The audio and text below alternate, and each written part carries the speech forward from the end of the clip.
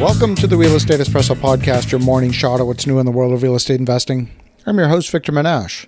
Most of you know me as the host of the Real Estate Espresso Podcast, but by day, I'm a senior partner with Y Street Capital, where we develop apartments, senior housing, residential subdivisions, just to name a few. I'm excited to invite you to attend a webinar information session about one of our upcoming developments. This is the second webinar we're holding for a new project in Colorado Springs.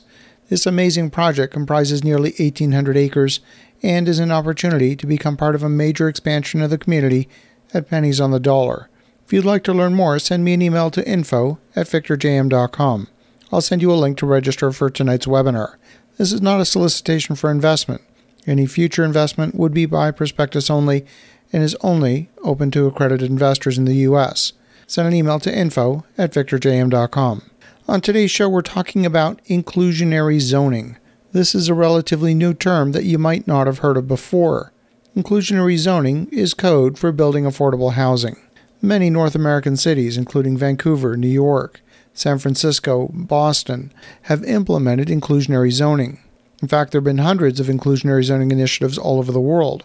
Each community's inclusionary zoning policy is designed to meet that community's local housing needs, their market conditions, and their own planning frameworks.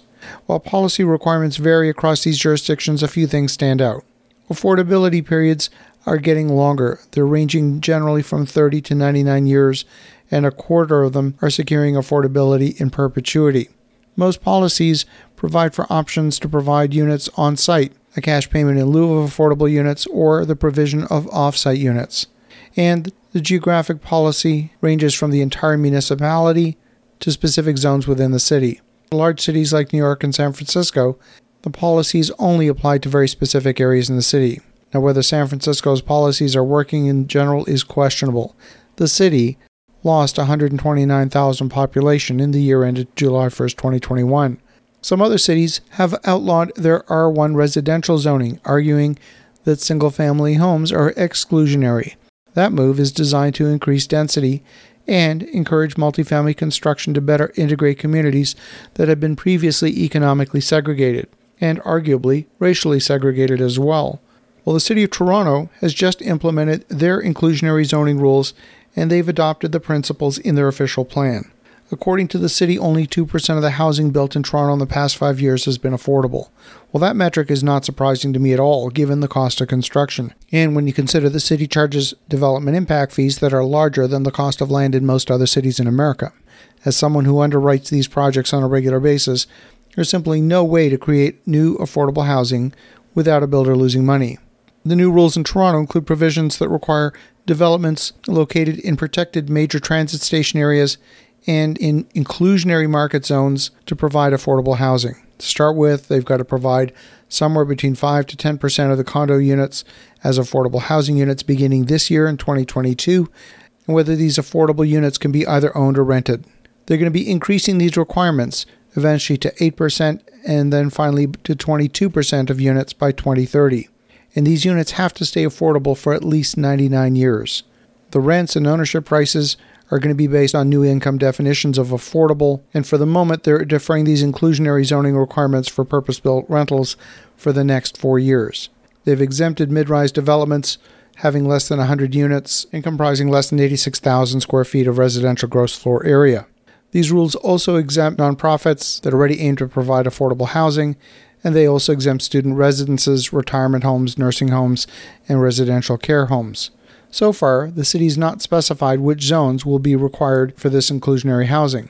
Now, as a developer, I can say that no government body can compel an investor to make an investment that's destined to lose money. Construction costs are up at least 20% since the start of the pandemic, and I can tell you that rents would need to go up by a similar amount in order for the economics of building anything new to make sense at all. Clearly, these types of rent increases are not sustainable, and arguably many people found the rents too high before the start of the pandemic. Unfortunately, this is one of those initiatives that simply erects another barrier to development. The net result will be even fewer new units constructed, which will ultimately reduce the supply without addressing the demand side of the equation. This is a selective tax on developers. It basically says, you rich developers are making too much money, so we're going to tax you by forcing you to include affordable units. The problem with this thinking is that government can't force developers to undertake a project. If the project doesn't meet the financial metrics, they'll go develop somewhere else where the numbers make sense. There's nothing forcing a developer to build in a specific location. If Toronto doesn't make sense, then a large developer like, say, Minto will go and build in West Palm Beach instead. It's not like they haven't built in West Palm before. City councils are constrained by municipal boundaries. Developers are not. This seems like an initiative that's designed to get votes and win political points. Politicians want to be seen as doing something, anything, even if the net result is zero. As you think about that, have an awesome rest of your day. Go make some great things happen. We'll talk to you again tomorrow.